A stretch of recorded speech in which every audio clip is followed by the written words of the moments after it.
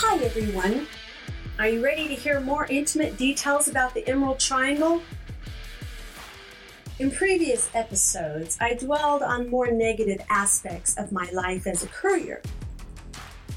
Today, I want to talk to you about our hopes and dreams that we had as we built up our little empire. I've told you a little bit about my background of being raised as a devout Mormon most of my life, but when I was in my 40s, I left the church and set out on a much more interesting path that landed me right smack in the middle of Burning Man.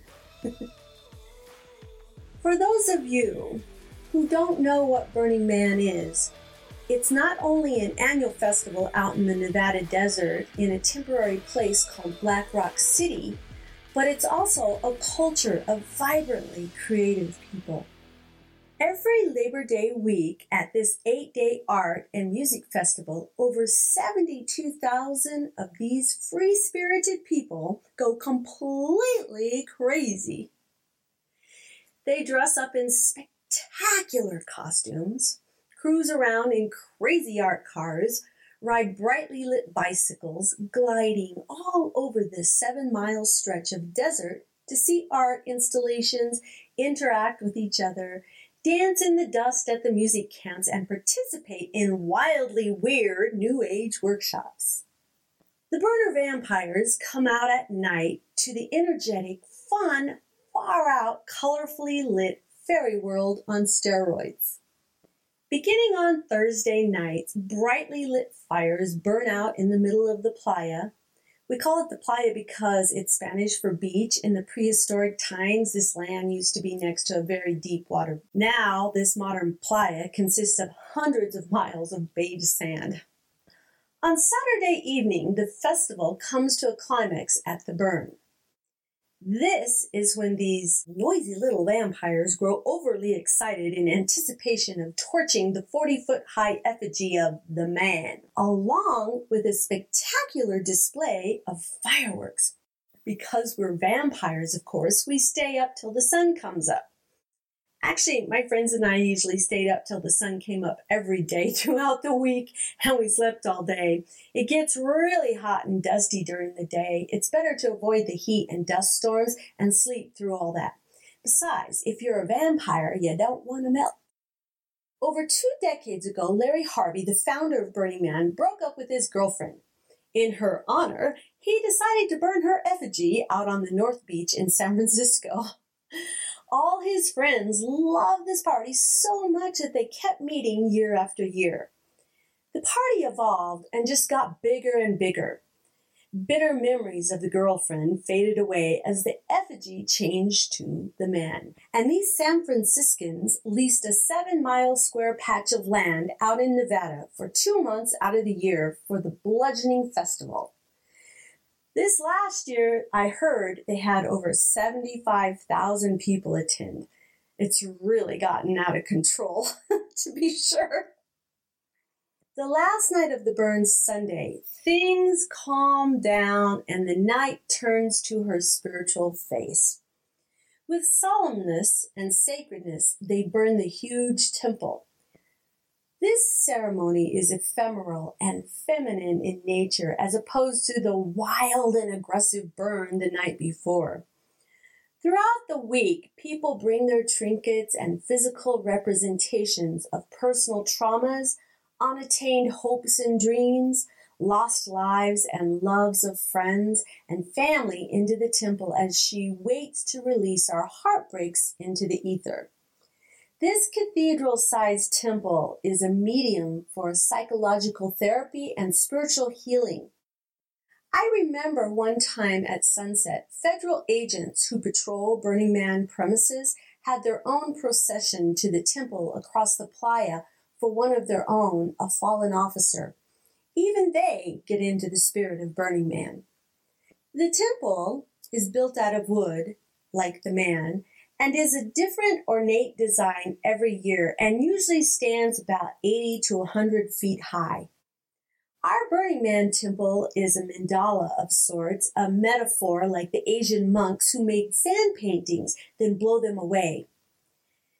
It's an exercise not to get too attached to anything, traumas, suffering, or even the temple itself. The temple burn is really my favorite part of Burning Man. I was mesmerized by the fiery tornadoes that danced around the incendiary neon orange temple under the black desert sky. It's such a powerful feeling to dance on the desert under the stars in sync of heartbeat rhythm and otherworldly frequencies, or watch the burn against the backdrop of colorfully lit art cars. The grassroots culture of Burning Man has evolved to incorporate 10 principles that are way better than the 10 commandments. Some of the 10 principles incorporate beliefs such as radical inclusiveness, self-reliance, gifting, or leave no trace, which are principles that are exactly what they say they are. Radical inclusiveness was a very foreign concept to me before I became a burner. Starting as a child, the Mormons taught me that the only people who pay tithing, go to church, don't smoke, don't drink caffeine or liquor, and follow a plethora of other rules are worthy enough to be allowed to go inside the Mormon temples.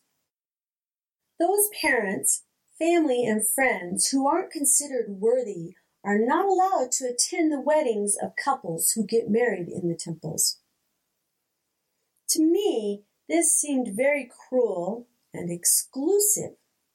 The fact that the Burning Man culture has a luminous and radiant temple for everyone to enjoy is really astonishing to me. For the most part, people honor the sacredness of the temple throughout the days prior to the burn. This is a very accepting and open culture. I also love the leave no trace principle. When all 75,000 people with their cars, tents, RVs, sound camps, huge ornate installations, and makeshift dining halls pack up, they are expected to absolutely leave no trace whatsoever. Groups that big can make a tornado of garbage, but instead we return the desert to its original state. Come the first day of fall in September, which is 3 weeks after the event, it's as if Burning Man was nothing more than a dream. The wind howls through the valley as the desolate desert expectantly awaits the coming of a new crew next August, and Black Rock City will rise out of the desert once again. I just really love the Burning Man scene. The reason I'm talking so much about Burning Man here on Trinity's Emerald Triangle is because it was such a huge influence on my life and still is to this day. This is the kind of culture I wanted to create for myself and my life up in NorCal. There is a certain population of people who never get to go to Burning Man. Liberal parents with school-age children, liberal school teachers, and weed farmers. The first days and week of school falls in the Burning Man dates. For the farmers and growers, it was too close to the end of the season, and none of them could leave the farm during that time. Many farmers and workers had a deep longing to go, but just couldn't. Teachers and parents of young children are too responsible to leave their children that long. As the Burning Man Festival gets bigger and bigger each year, it's a huge ordeal, not only to be completely self-reliant to live on a desert wearing costumes for 8 days, but also to get your rig into the gate. One year, I remember sitting in line to get into the festival for over 17 hours. I think that's a record. It's worse than Disney World. However, a lot of the people who have already attended Burning Man live the cultural aspects year-round. Burning Man is kind of a grassroots movement more than just an event. Most burners have attended the festival at least 4 to 5 times. I know some people who've gone up to 17 times. I myself have been 4 times. There's starting to be an unspoken consensus that it's time to let newbies attend. Let the newbies learn the scene and ways of enlightenment. Newly enlightened little newbies are the cutest babies. We love them so. Tickets always sell out the first few hours and break the internet. With the experienced burners, there is now a kind of grassroots synergy going into recreating smaller and more manageable Burning Man events over Labor Day weekends at local or statewide vortexes. DJ burners can play club and bass music under the stars on 30-foot high speakers pretty much anywhere. We can dress up in vibrant costumes with friends and family of the heart and build our own man and temple for the mini burns, and of course stay up till the sun comes up. These burner events outside Black Rock City are called orphan burns, and they're popping up everywhere all over the West. It's a perfect alternative to fighting the mass of people. The festival can't really get much bigger because environmental limits on the desert. Also, the fun police, DEA, and other federal authorities are starting to impose their authoritarian bullshit on everybody in Black Rock City anyways. So, you know what? Now we can carry the torch out into our own little vortexes into the world. Creating a vortex outside of Burning Man, this was my dream. I wanted to bring an orphan burn to NorCal without the fire. Just barely coming out of the 10-year drought makes it so that NorCal can't even handle campfires, let alone an effigy or a temple burn. But we can still crank up the generators and listen to music, build Bedouin temples, and create art installations made out of light, dance under the stars in costumes, and participate in workshops. And most of all, we can create a tiny local event where people can connect with deep acceptance. Tiny had a 300-acre farm with a pond, a deck, and running water throughout the property. We had a lot of wonderful neighborhood parties there all summer long. The last year we were in business, Bob and I leased a lease-to-purchase farm which was 22 acres big. Our older son, his wife, and our little granddaughter lived on that property just up the hill from Tiny's farm. This estate had an elegant, spacious home made out of giant recycled redwood railroad ties. The property had electricity and came with water rights. That was a big deal. It was a really big deal. The kitchen had a Viking stove. How dreamy is that? The open living room with its high redwood rafters was opulent and made to entertain in. There was a jacuzzi on a wide deck that wrapped around the house overlooking the coastal mountains. We had a lovely champagne Mother's Day brunch there that year. There was a greenhouse and 3 barns. There was plenty of acreage to plant princesses, build homes, store equipment, and have parties. The elegant little farm was a wholesome place to raise dogs, cats, horses, goats, chickens, and grandkids. One of those barns had 8 rooms and was perfect for housing trimmers. There was a garage that could be turned into a mother-in-law cottage, numerous fruit trees, raspberry and blackberry bushes, and a vegetable garden. It even had a Japanese garden with a koi pond and a second, much larger pond with ducks swimming under a giant willow tree. I could already see a giant bronze Buddha from the Redway Asian Antique Store sitting peacefully on the deck under that majestic tree. I could envision Trey and my daughter doing yoga there on the Buddha's deck under the willow. I had a vision of inviting our local friends and my friends from Salt Lake to come camp out for long holiday weekends, participating in symposiums and art workshops. I wanted to invite my DJ friends to play for all of us around a barrel fire down the hill in front of one of the barns on velvet summer evenings. This barn was a perfect place to string colored lights and hang out and dance because it was isolated. The loud music wouldn't bother anybody.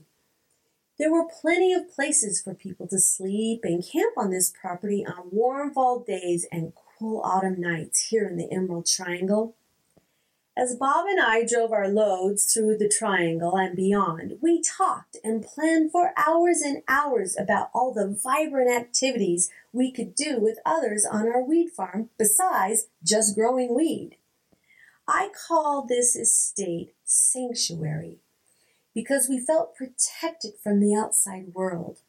Sanctuary is what it meant to me. When we were just shy of about $20,000 that we needed to purchase the farm, the feds arrested Bob and me on the interstate 10 miles outside of Salt Lake City on Labor Day weekend of 2015. And yes, it was a yard sale. The whole debacle was one big cliche, drug dogs, handcuffs, the whole kit and caboodle. But miraculously, because Bob was in a wheelchair, remember I told you he had crushed his feet falling from a rope swing in Tiny's pond? It was a holiday weekend, and the cops didn't have any place to put a handicapped person in the Tooele County Jail. So they let us go. Without the load. They took that one with them. Sure enough, it was too good to be true. A week later, the hammer came down when 30 DEA agents in military gear stormed our home early one morning. They pointed the red lasers of their guns on us as they tore up the house, searching and taking things. They also handcuffed us and took Bob away. We were each taken separately in cop cars 20 miles north of Salt Lake to Davis County Jail. As I've told you before, this was an inside job. That same morning, they arrested us. A caravan of 10 black SUVs drove up on the mountain, disregarded the 4 215 cars that we had, burned down all the 100 plants, arrested everyone who was there that day, and put out warrants for those who weren't. DEA seized both the Salt Lake and NorCal cruise assets, computers, cell phones, valuable farm equipment, iPads, all our product, and stole our cash.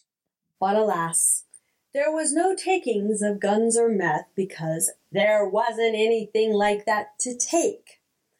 Like a tsunami roaring over an anthill, DEA SWAT teams completely wiped out our little crew. Anything DEA didn't find was used to pay for our meager defenses. By the time the government was done with us all, no one had a home to live in or a dime left to their name. It felt like a nuclear bomb had hit. Even at that, Utah DEA and the federal prosecutors were deeply disturbed they couldn't find or do more damage. Bob and I have 2 friends we used to party with, and every time we came home from the festivities, it was always the same conversation over and over. I had it memorized. These 2 etards would sit in the back seat talking. When my grandpa dies, I'm going to inherit millions. The girlfriend, who forgot to pay her brain bill, would squeal with anticipation and say something like, "Oh, wow, you could buy 10 mansions and a big old yacht." You put up with the worst people when you're high. Then the grandson of the not yet dead grandfather would put out his hand like the good fairy waving a wand and pronounce, "And then I'm going to give you $1 million. She would clap her hands in delight. Sure enough, like a well-rehearsed play, he would inevitably say, "And I'm going to give you, Bob, buddy, $1 million too," as he touched Bob on the shoulder. Then he'd turn benevolently to me and say, "And I'm going to give Trinity," wait for it, are you waiting for it? Mouth it with me too, $1 million. Oh, I swear, it didn't matter how high I was or how tripped out I was. I knew these guys were all foam and no beer. So now this code talk for whenever Bob and I are observing a similar dynamic of someone who's making promises they can't keep or bragging about things that are out of reach, It's a private joke between us when my grandpa dies. You know, now that everything's said and done, since the feds came in and scorched it all down, we've tried to regroup, but it's not like it was. Our world is disintegrated. From the production of this episode, it's been almost 4 years ago since DEA stormed our home and the farm on that early October dawn. Do you think that my vision of creating a sanctuary and making a viable living farming weed was like my silly friends? Was this whole dream of mine, all my actions, thoughts, and desires, nothing more than when my grandpa dies? Just a pipe dream? Did we ever even have a chance of building a sanctuary? I often wonder, was I just a big fool like my friends? Authoritarian stereotypes will lecture. Of course you were. Religious scolds will reprimand. What deplorable person would try to make a living farming weed? Who does this kind of thing? Conservatives who have tiny little uneventful lives, who have no comprehension of dreaming big or even dreaming period. Unaccomplished controllers who have so little in their own lives won't let up until every single person on earth is disciplined and restrained into one long line of unmessy humanoids. The beatings in the news and on the blogging threads and social media will continue until morale improves. Vindictive judgment, oppression, and punishment isn't even going to stop until the second coming or caliphate is here and every last one of us is forced to obey the Lord or Allah, whoever's God is more powerful. Maybe it was just a pipe dream. Maybe I was waiting for my grandpa to die. I don't know. It surely was a lovely dream, and trying to turn it into a practicality, a physical manifestation, was a lot of fun. Sometimes it's more about the journey than the destination. I still have a lot of things to talk about regarding my journey and the industry. I just wanted you to know what I was working for, what my dream was, and why I was doing these things in the first place. You can understand me. Trinity the trafficker. Trinity the traveler. Just plain old me, Trinity. You can understand that perhaps I'm not so very different than you, even though I am now a certified felon. You know what? I'm gonna wear this felon label like a big gold star. I'm gonna put it on my shelf like it's the fucking Oscar. What do you think about that? I'd like to thank my family so much for helping me win this award, and all the agents who were so dedicated and lovingly gave of their time, lives, and energy. I would also like to thank the prosecutors who helped me become a badass. Thank you all so much.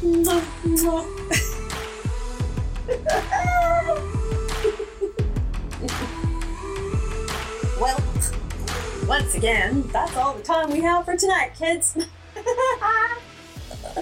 So stay out of trouble. If you've never been to Burning Man, you really should go. It will change your life. It did mine. But whatever you do, don't do anything I would do except go to Burning Man. We'll see you later. Bye-bye.